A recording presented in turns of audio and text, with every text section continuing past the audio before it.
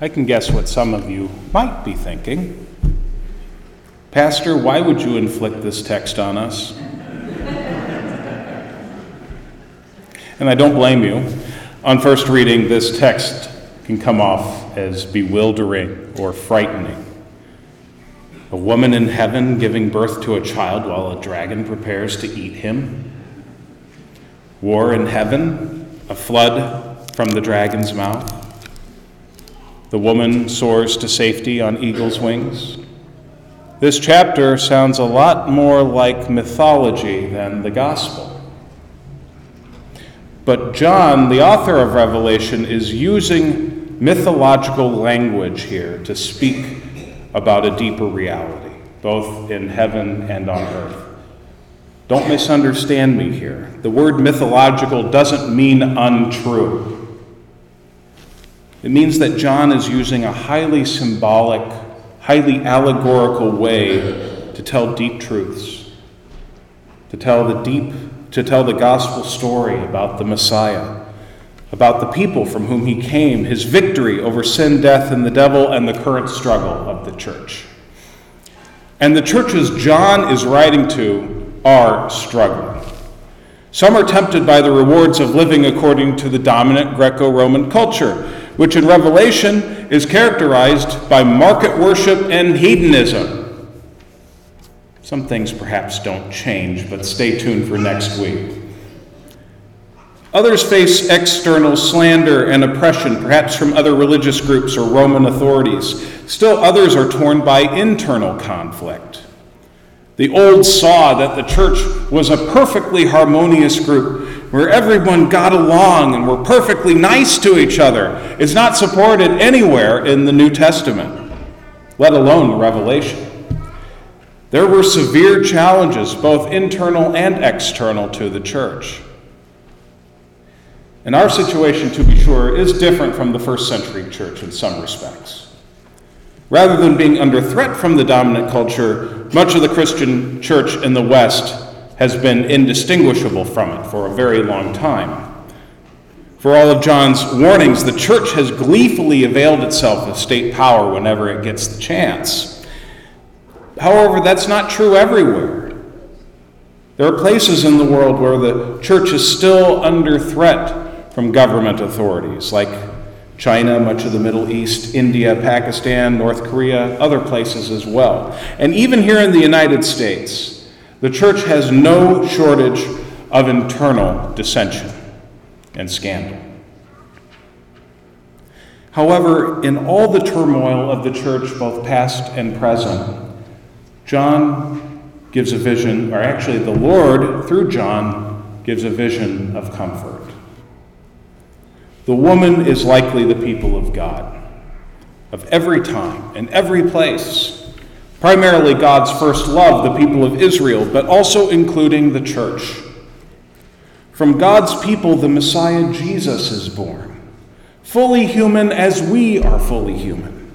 When the child is taken up to heaven out of the devil's reach, perhaps a reference to his death and resurrection, war erupts in heaven.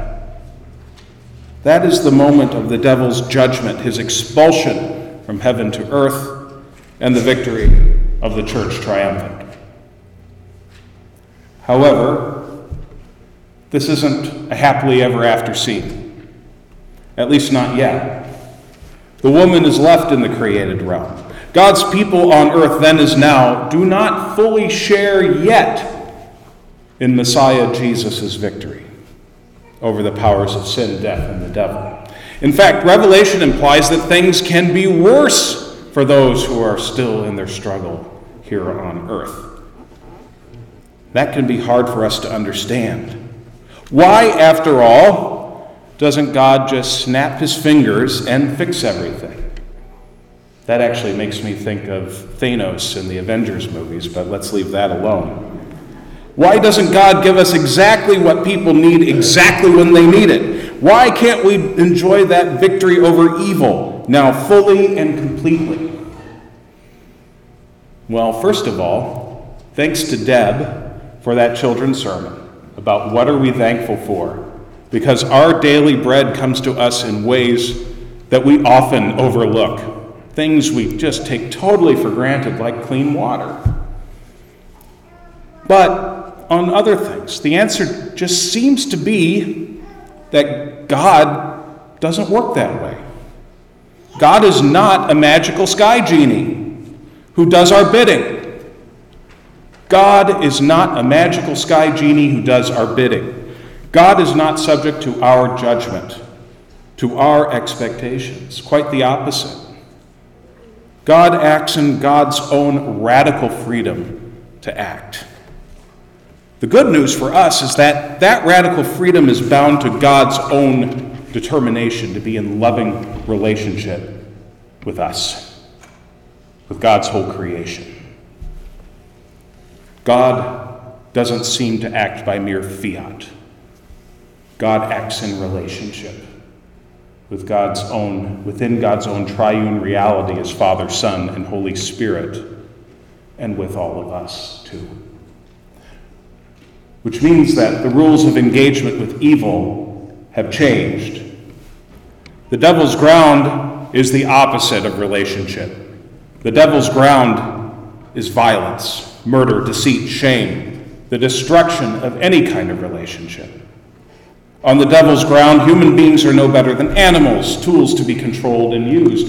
You hear this rhetoric today. The enemy is likened to human animals or to vermin. You still hear that in the news. But God has fought and won the victory against the devil on God's own ground. Satan is a defeated enemy. He has already been cast out of heaven, but not with weapons of war. We can misunderstand the war imagery. Our enemy, after all, is not an enemy of flesh and blood, as the letter to the Ephesians says. Our enemy, God's weapons are the blood of the Lamb.